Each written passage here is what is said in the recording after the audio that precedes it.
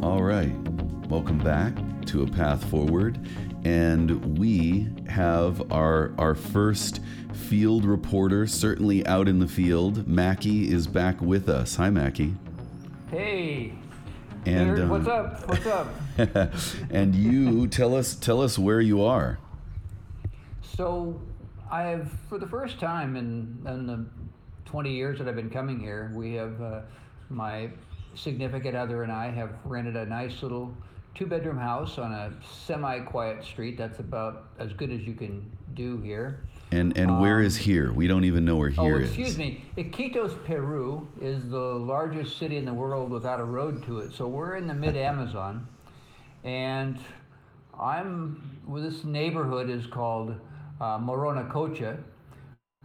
Cocha, here's your first little lesson in both Spanish and geology, because it's actually not a Spanish word, but a cocha, C-O-C-H-A it's spelled, is what we back home would call an oxbow in the river. Because this is the largest city in the world without a road to it, because the floodplain is vast and they just can't build a road across this floodplain, which floods. Wow. So the river undulates and snakes its way. Just to give you an idea, at about 1,100 miles up the Amazon River, the elevation here is 382 feet. So on the coast of the Pacific coast, you hit 380 feet at about 5 miles in. So this is more than 1,000 miles in, which means that for the river to get to the ocean, to the Atlantic, it has to just weave back and forth like a giant snake. So from time to time, as the river goes down, these little oxbows, these little crescent-shaped sections of the river that's constantly changing, become little lakes. And they have their own fish that live there, oftentimes like Zungaracocha is named after the Zungara fish that's endemic there. So these coaches are, sometimes they're connected to the river, sometimes they're like little oxbow lakes. Wow. So Morona-Cocha, this neighborhood is, I'm a block from the river, Wow. the Rio Nanay. So the only way in is either, I assume the slow way is to come up the river by boat or to fly in by plane. Yeah, from Brazil. The other alternative is to upriver from here is the next city up, which is by, typical riverboat. It's about 4 days on the river, and that's the city of Pucallpa. And Pucallpa actually has highways that connect it to Lima, about 14 hours drive away. And that's, for the most part, a paved highway with dangerous corners and crazy people, but it's paved anyhow. And so a lot of, let's say, traffic, including narco traffic, comes in and out of Pucallpa because you can get on the highway and just drive. Here, because to go to the Atlantic down 1,000 miles, you essentially go from here into Brazil, and you pass the Amazonian city and of Manaus, Brazil, which a lot of people have heard of. And the only way to do that would be on the river. On the river. This place is, boats large and small sort of define the culture here. At one point, of course, it was dugout canoes and people stayed closer to home. But there is an amazing river traffic, and these boats that go from 15 to 50 feet long are made, basically these guys with chainsaws, with long bars, freehand saw lumber. All day long they stand there and they slice boards with chainsaws, and then they make those boards into these beautiful river craft. The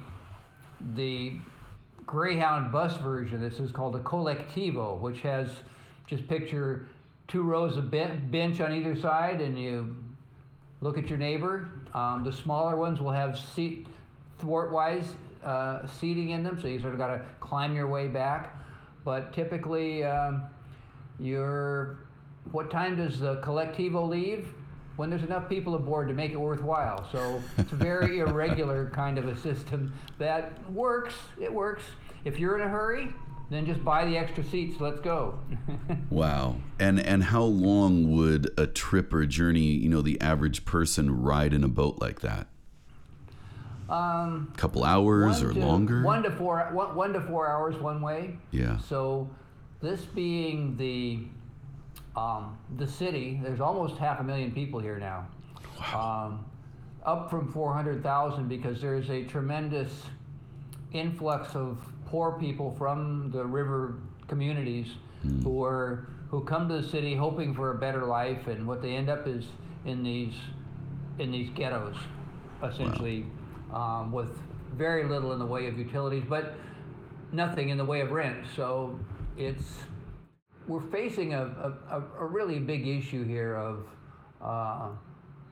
maybe trying to figure out ways to make sense for these folks to go back to the communities on the rivers which they came from. And there are hundreds and hundreds of these small villages on the various tributaries of the Amazon River that sort of all come together here and form the Amazon, so-called. We're at the conjunction of 5 rivers. This is a great picture. Wow, the conjunction of 5 rivers. It's a beautiful picture, and we'll maybe put up a picture of where you're at. But you've painted it nicely. Tell us why you're there. What is the work, and what brings you to this place?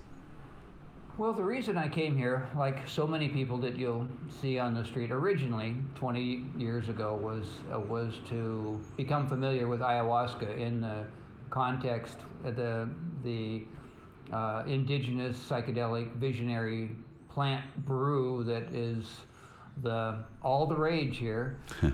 There is a scene. There are tons and tons, and they're coming back now post-COVID. People from all over the world that come here to drink ayahuasca. That's what brought me here originally, but I've come back 3 or 4 times a year to study plant medicine, the biodiversity of this place. One of the greatest biodiversities, which means there are so many different kinds of plants, all crowding for position in the forest. So in that hubbub, so to speak, in that crowding for growing space, these plants produce a whole bunch of very interesting compounds. They're not doing it for our benefit, they're doing it for their own ecological advantage. Mm-hmm. But what we do then is we look at traditional uses, which is called ethnobotany. The ethno is the people, and botany is what do people do with plants. This includes food, but in particular medicines that are part of tradition. But it's also, since things are changing, and the mestizo, the mixed race culture here, and it's Peruvians from elsewhere and indigenous people living together, raising families, having kids. It's so little pieces. It's folk knowledge. It's there's a tremendous amount that's been lost, but there's still a lot that's very active. That is part of everyday medicine in the villages in particular. Yeah, talk a little bit about some of that folk knowledge and the people that I've seen pictures of. Some video. We'll maybe can send some links to some of what you're up to. Does that at one point I know it was Schulte Center. Is there an umbrella somewhere that we might send folks that they understand that they can see some of this? And I want to hear about those folk knowledge specialists that in these. I'm thinking particularly of these libraries of plant material, of physical material would be so interesting. So our nonprofit is called the Richard Evans Schulte Center for Amazonian Ethnobotanic Research, a mouthful for sure. Richard Schulte was a Harvard ethnobotanist who came here in the 1940s. After studying the peyote religion for his master's work, he became fascinated by these indigenous plant medicines and came here and spent years trucking around the jungle and kind of like, well, whatever you're having, I'm having, and so exposed himself to a wide range of psychoactive plants. And of the world's diversity of psychoactive plants, 3/4 of them are here in Amazonia and in this part of the New World. So this is a real hotbed of these plants, which are part of traditional culture. They're also part of this kind of renaissance, or this interesting mix that's taking place. I don't know who came up with the number, but I've heard it from a couple of directions that there are over 100 ayahuasca retreat centers here in the greater area of Iquitos to Pucallpa. And most of those are operated by gringos, from foreigners who will hire or otherwise engage a local curandero, a shaman, and oftentimes you get their family too. So you'll have a group of folks who are part of the ancient traditions, working with folks with dreadlocks and tattoos and trying to figure out what their place in the world is, all stirred together in this muddy mix of psychoactive plant medicines. The principal sort of the MO, the modus operandi here traditionally is the dieta, the diet. And you come and you stay in a quiet place, and under the eye of a trained indigenous or mestizo specialist, you are introduced to a plant that they recommend, saying you got liver problems, or you got schizophrenia problems, or you've got, everybody's got problems. Everybody who comes here seems to originally came for healing, and now it's more, well, it's looking more like tourism all the time. Not to fault any of the people who've taken the trouble to get their young butts down here, or not so young. See people of all sorts who are walking on the street who are like, well, okay, and they pass through Iquitos on their way to and from the plant medicine healing centers. For instance, I'll be going out tomorrow to a friend of mine, David Hewson. He's been here for a dozen years, built from the ground up a beautiful plant medicine healing center called Amaru Spirit. And right now he has a group of a dozen people from around the world who are coming here for dieta, and part of the dieta process is you drink ayahuasca every couple of days, every couple of nights. And the active ingredient, the dimethyltryptamine in there, which is a neurochemical, serotonin-like neurochemical, sort of tunes you to the plants whose effects otherwise might be kind of subtle. So you're using one plant to open your ability to learn from another plant.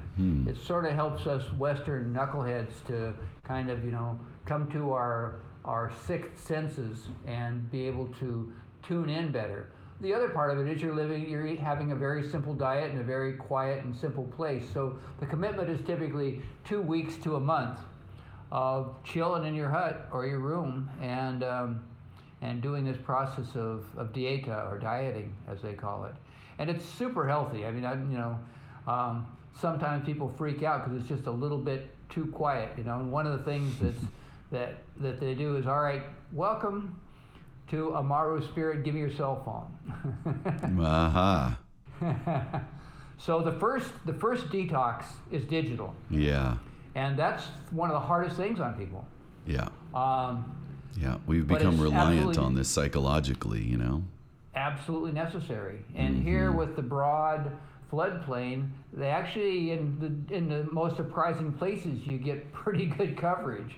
So because there's no obstacles. Right. So yeah, hand over your cell phone, start a cleansing diet, and then go into the deeper water is what people come here for. And God bless them. It's not easy or fun for the most part. And when they get back to town, of course, they're off to the restaurants and, picking back up where they left off. But that's okay. It's all part of the plant medicine world, because this is so different than the streets of Seattle. we have kind of a joke that it's just a giant movie set. You're seeing some guy that's one generation from, you know, the bowl haircut and the blowgun, you know, fixing your computer or driving a moto taxi. Wow. And I mean, these are clearly beautiful indigenous people, and in their own way, it's really quite naive, and they're thrown into this modern matrix, and just watching them try to make sense of it all as a sidewalk sociologist, it's a never-ending source of fascination just to do people watching here. You know, and everybody who ended up here, we have in a century prior, the history of the rubber tappers, and the city of Iquitos was created as a mercantile town where Right. Things that look like Mississippi river boats left with large amounts of rubber, just as as the markets for it evolved, as vehicles with tires and so forth came to pass. And that piece of history was so brutal. The people who conquered and bewildered the indigenous people to do this work for them, did it in the most horrendous ways. So what we have is a legacy. There's kind of like these ghosts that hang around here, and there's this old colonial tumble-down architecture that is, you know, just full of ghosts, and literally for folks who can sense these sorts of things, this place is it's full of ghosts. Wow. So it's a very of the indigenous people is a feeling, or colonials, or just the indigenous people who were murdered and literally disassembled limb by limb. Your first offense for not showing up for it with enough rubber at the end of the day was to have an arm cut off or a hand cut off with a machete, and it just went on from there. Absolutely a chapter that no European could ever make any rational excuse for. Were these European or U.S. corporations in general? Who were the big players? British and American. British were some of the main ones. So, but of course they came from Spain, and they came from Portugal. They came from all the conquistador countries, and this was sort of the last conquest that happened. You know, the conquer of the Incas happened, some centuries. So we have 3 centuries of folks being beat down pretty badly, and yet there's a resilience that is, you know, more than admirable. It's you got to hand it to these people. Yeah. And where do we find it now today, Mike? Sorry, I don't want to interrupt you, but I'm just curious. You know, we've seen, I think, the common person probably here in the U.S. or Canada or Europe, you know, we saw movies that were about the Amazon and about, you know, plant medicine discovery, and I think Emerald Forest and so forth. A fair amount of us hear about people, going in for ayahuasca is obviously, you know, a fairly common thing, or you hear about it in popular and personal culture. But where does that leave us today in this world of, you know, it seems like a long time since there's been a big discovery. You know, is the knowledge exhausted of the Amazon? Is it barely tapped? What is the current scene and status? That's such a great question, because we see this as, I mean, Schultes and his grad student. Schultes died in 1999, and he has a whole kind of a guys who are pretty well-known grad students of his who also came down here. Mark Plotkin, Wade Davis, Tim Plowman, Andrew Weil came here as students of Schultes, and they did ethnobotany sort of in the traditional way. You find these indigenous folks, and you you interview them, and then they share with you what they know, and they're generous about that. Then came a period of what we could call the biopiracy period, where pharmaceutical companies sent people down, and Schultes was sent by the U.S. government to look at first alternative plants that also had latex could be used for making rubber during World War II, because by then the rubber industry had moved to Southeast Asia, and the Japanese intercepted our supply of rubber, and we needed that for the war effort. The drugs that have come out of traditional medicine here are not well known. We have quinine. We have a few front page things, but as much as anything, later in the 60s and 70s, pharmaceutical companies sent people down to do bioprospecting more at the molecular basis, because the Western view is, you show me a medicine that you use for this purpose, I'll find the molecule inside there that is the active ingredient, and then I'll either synthesize that or find some way to get it really cheap. That has resulted, and the term for that, when you don't give back, is called biopiracy.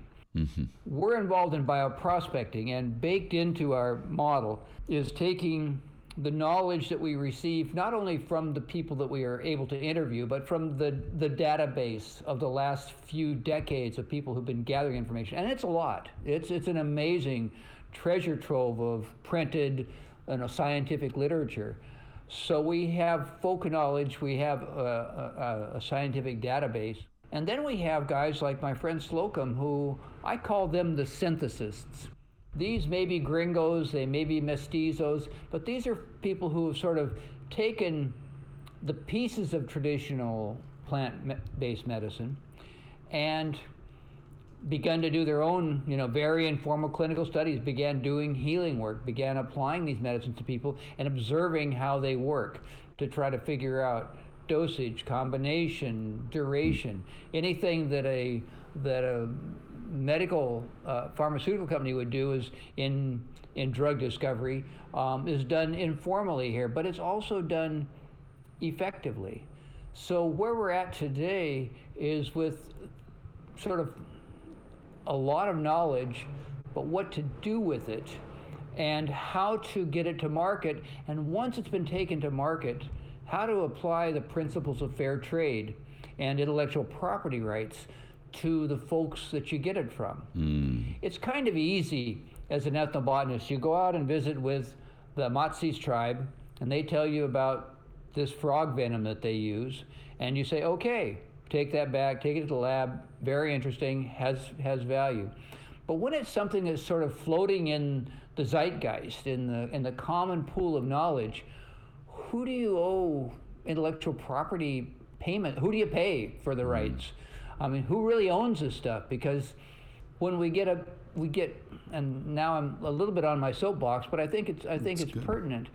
When you get lawyers involved, and they say, you owe these people intellectual property rights, and not only that, you owe them for the damage that's been done in the past, and we're going to sue you?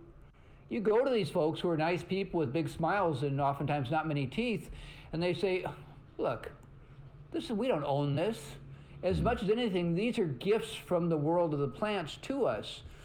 We're not trying to buy and sell this. And so they sort of give it away.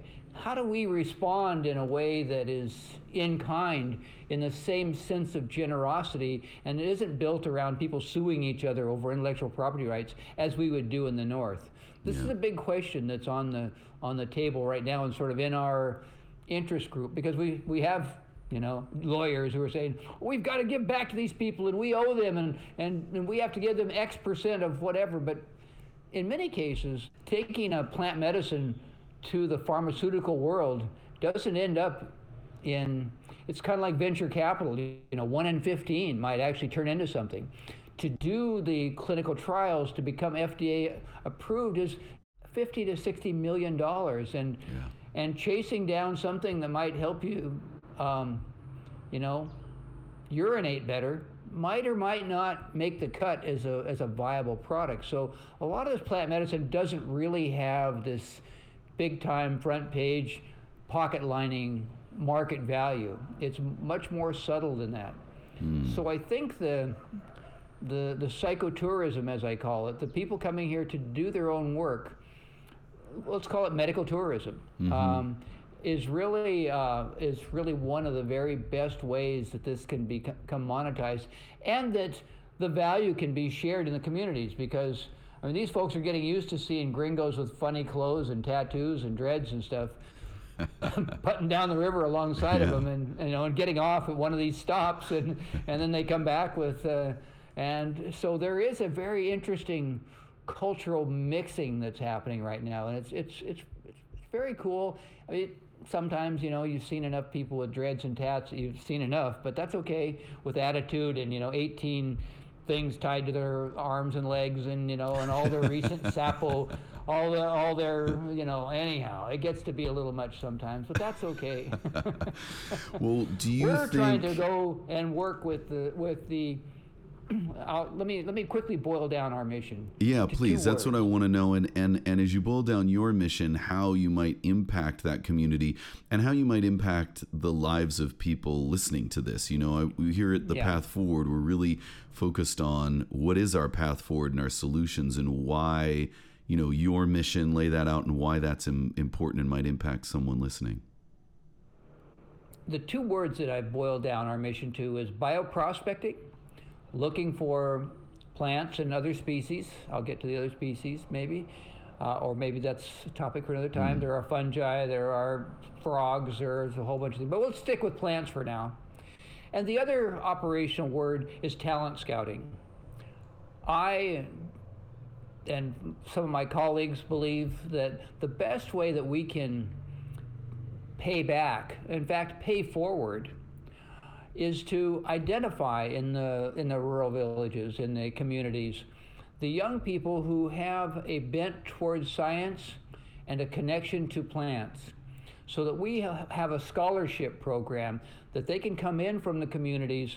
We have the university here, UNAP, Universidad Nacional de la Amazonia Peruana, is the university here in Iquitos, and they can come and study plant medicine at a scientific level, with all due respect to the traditional knowledge. And what we're asking of them, and we're kind of brainwashing them as best we can, that this isn't your way to leave where you came from. This is your way to go back to and pay forward, and sustain and grow and actually advance the plant medicine knowledge of your people and your place.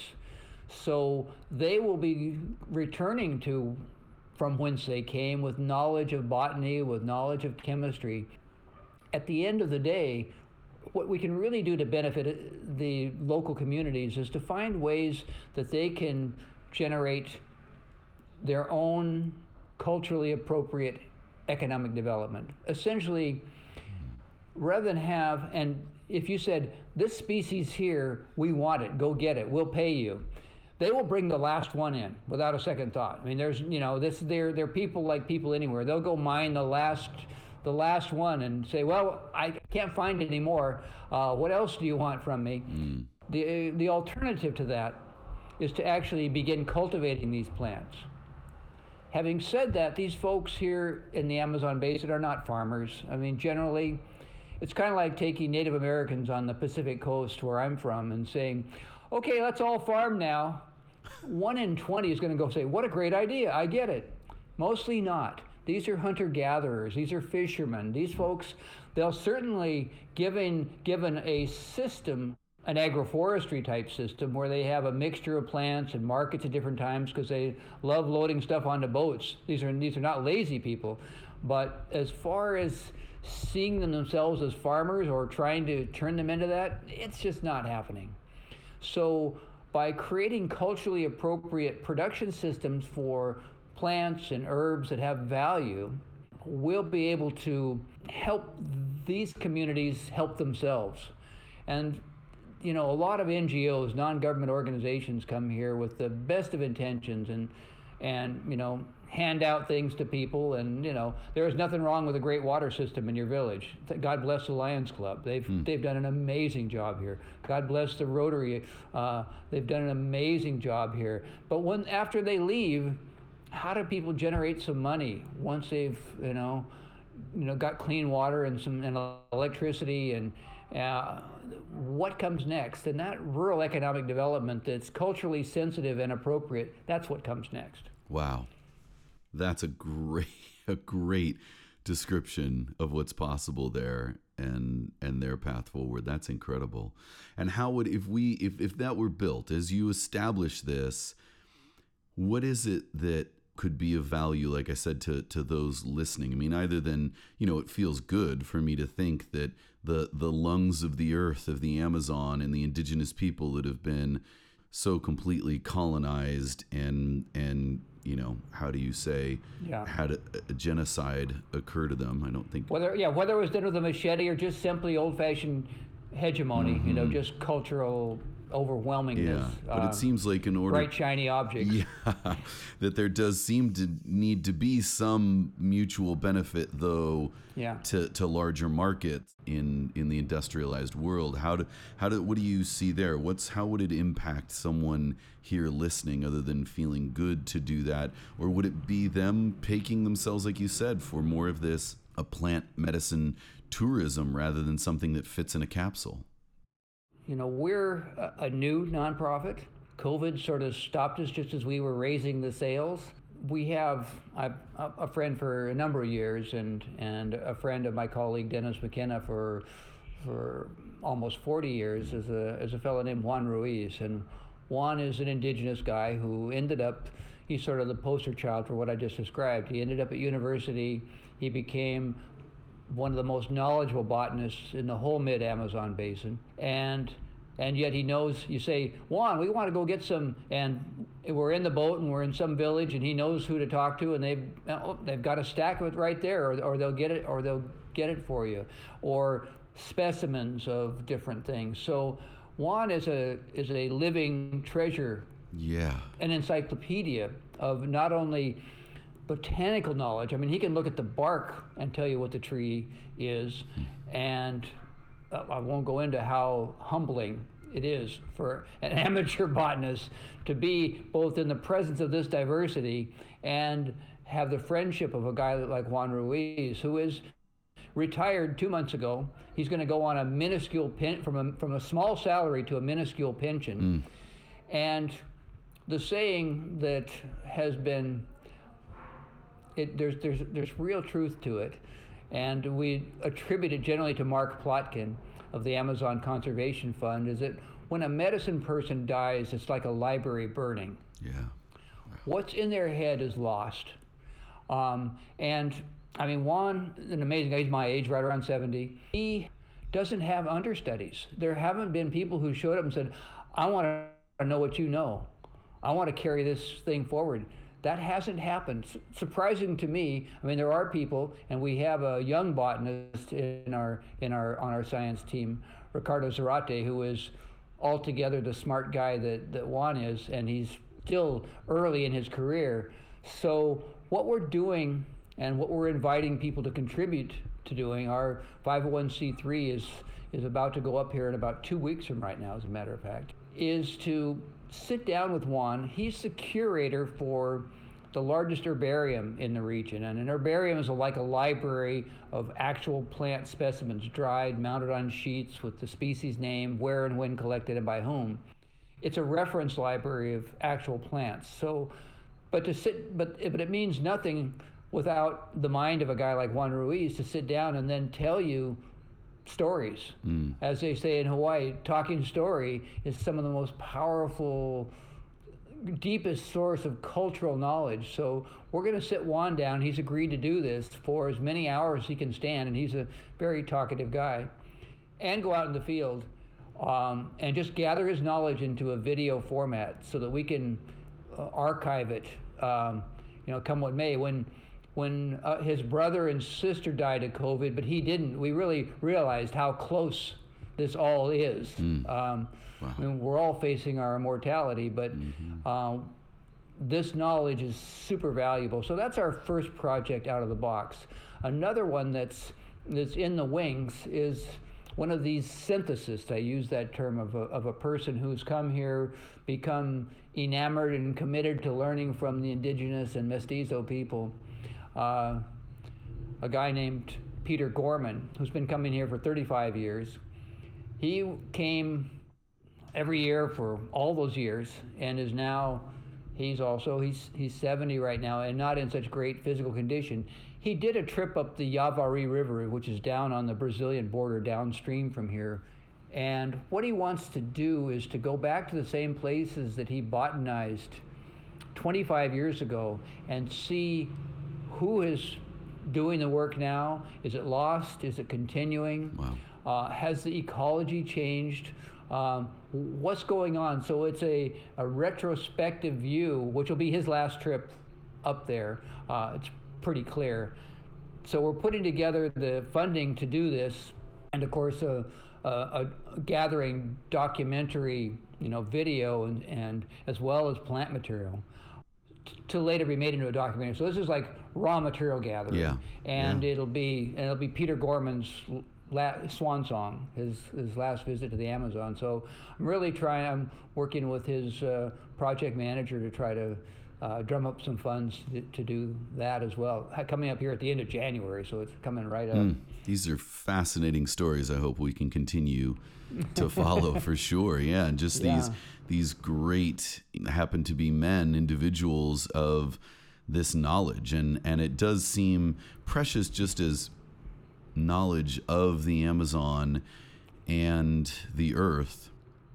And I assume the Western, how do we make this all work and impact our lives, is that somehow in the future there's the potential of even that 1 in 15 of some plant knowledge that can help some group of people, or I even wonder, and this is awfully speculative, that as our medicine in the industrialized world becomes more related to our genetics, maybe we'll find certain plants that work for certain genetic groups if we have this knowledge. Well, that's a very interesting point. One of the leading ayahuasca centers here is called the Ayahuasca Foundation, and its director and founder is a friend named Carlos Tanner.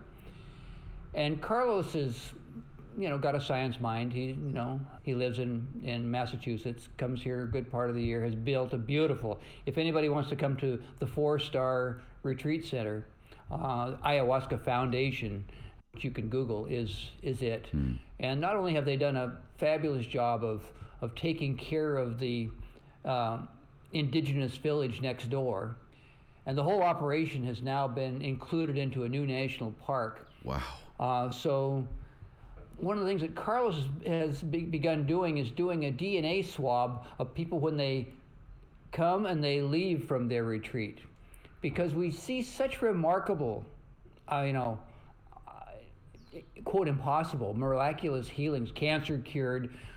What is going on at the DNA level? So he's beginning a database for this to begin to try to understand, are there some actual measurable epigenetic effects, or is this all just a massive placebo effect facilitated by these maestro plants who are convincing us that we're smarter, better, healthier, and than we come here believing is the case. No, we believe there's something really going on at a genetic level that is measurable. We just have to start using more sophisticated tools.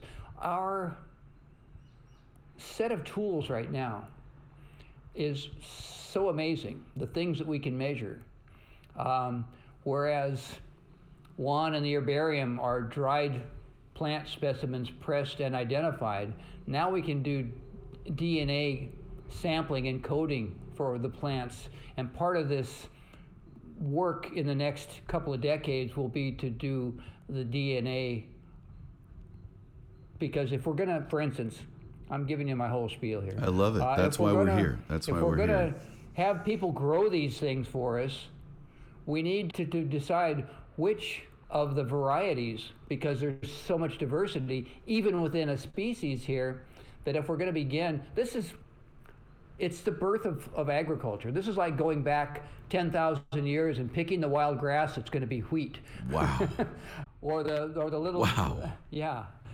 So we have this opportunity now, and the tools to do this. We don't need 1,000 years. We can do this in a couple of years, and actually help these people grow plants that have the most of the interesting compound. I'll give you an example that's right here, right now, and I'll be bringing samples back with me. There is a little waist-high plant called cocona that's in the Solanaceae, in the tomato potato family, that is grown all around here. And yet wherever you go, they're either red or they're orange or they're square. They look like Roma tomatoes, or they look like all the varieties. So the local research institute here has gone out and done, over the last 10 years, and in particular the last 3 years, has taken all the varieties and selected them for some very interesting compounds that are, I'm being a little generous by saying this is the cure for diabetes, but this is the treatment for pre-diabetes. Wow. And all you have to do is drink a bottle of this pretty darn good tasting stuff in the morning for 2 weeks, and your blood sugars are just like come into balance. And that is okay. That's interesting. An example. Yeah, that might be interesting up north. Yeah, yeah. And it might have some value in the marketplace. But right now, they have gotten, and we're working with these folks. They're doing the animal studies. The next level will be human studies, mm-hmm. And for that we need to raise some funding, because everything runs. Oh, this place is so crazy. Money comes from Lima, flows out for these projects. Yeah. Few million soles, and the first thing is all the crooks, the corruption just sucks it off the top. Mm. And so well-meaning and well-funded projects seldom see the light of day or arrive in the marketplace just because of the culture. I'll just leave it at that. Yeah. Well, I think we see that in many places in the world. We've seen that in a lot of places. Oh, yeah. That particularly in the, quote unquote, second or third world. I mean, we see that this is what happened, I think, in part in the Middle East and Afghanistan, is that there are these like established veins or rivers of this cash flow from the government, and there are systems and groups organized in order to live off of that, and the results not as important perhaps. Correct, because they don't really,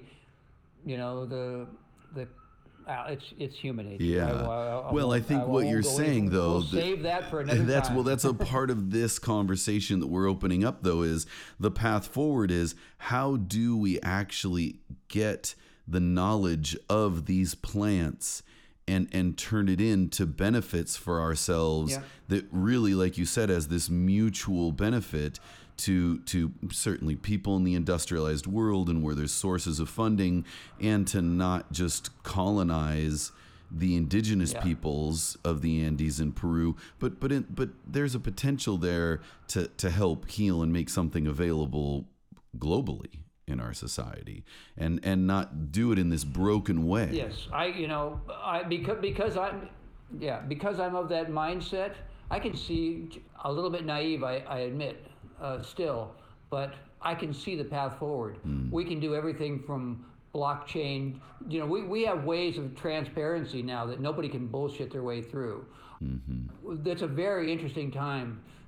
We could set up, and they have. There are cost accounting systems here that are very good. What happens is it gets skimmed way up at the top as it's coming out of Congress. Well, is there anything new about that? No. But here on the ground, the next link, they do beautiful studies, they do good science, it's valid, but they have no idea how to get something to market. No idea how to get something to market. And that's where sort of crowdfunding kind of ideas can actually make a difference. As we go forward here, we will offer folks some opportunities to take a closer look at what good behavior can yield, and what this is part of the talent scouting part of this. Mm. You know, we're looking for honest people who want to do good in the world, and who, it's easy to become cynical. Mm-hmm. It's easy to become cynical, and that cynicism sort of is the nurturing ground for corruption. If people will refuse to get cynical, who will insist on honesty, transparency, and the greater good, we can turn this thing around actually in quite a hurry. Yeah, yeah. And NGOs can be a key part of this. And I'm telling, we have a slew of them. There's at least as many NGOs as there are ayahuasca centers down here. People from all over the world here aiming to do good with bright shiny eyes and great hearts, but they end up not knowing how to culturally get the most traction. Yeah, let's keep telling this story. Let's keep weaving these pieces together, because there is a path forward here, and there is this story to tell to impact those people that are coming, even with good intentions, and those that it can impact the governments, of the industrialized world and of Peru and the other Andes nations. Yeah, we've probably talk people's ears off for now, but well, we've certainly introduced it. I hadn't expect our conversation, honestly, to be quite this rich and to open up everything you're doing. And we will, put up links on the website and alongside the episode to the endeavors that you're doing as soon as the 501c3. This is perfect timing. Yep, perfect timing. As we release that and offer that up to people. And again, I think that our part at the path forward is helping reveal and document the transparency of what you're talking about, and perhaps having people who are really turned on or engaged, come and physically visit or participate in some way, right? If they're so inclined, that we do that hard work that you're saying to not be cynical and to really cause some change. Yep. Be the change you wish to see, but do it judiciously. Mm-hmm. Yeah, and practically and realistically. Yeah. Yep. That's beautiful. All right, man. Hey, thanks a lot. I love it. We got a little bit of the distance there, a little bit of the background of Peru. Maybe we'll have to have you go out with the microphone and just record some of the street, or we'll get some of the pictures, because it's a beautiful, visceral picture. Yes, sir. I'd be glad to help. All right. Well, thanks again, Mike. We'll keep you in the field. I know you're going to be back up here, and we're going to have another conversation soon about one of our other solutions that impacts viruses and pathogens in HOCl and hypochlorous acid. Right on. To be continued, as we say in the comics. That's right. To be continued. All right, Will. Thank you. Yeah. Thank you for the time. Take care and travel safe.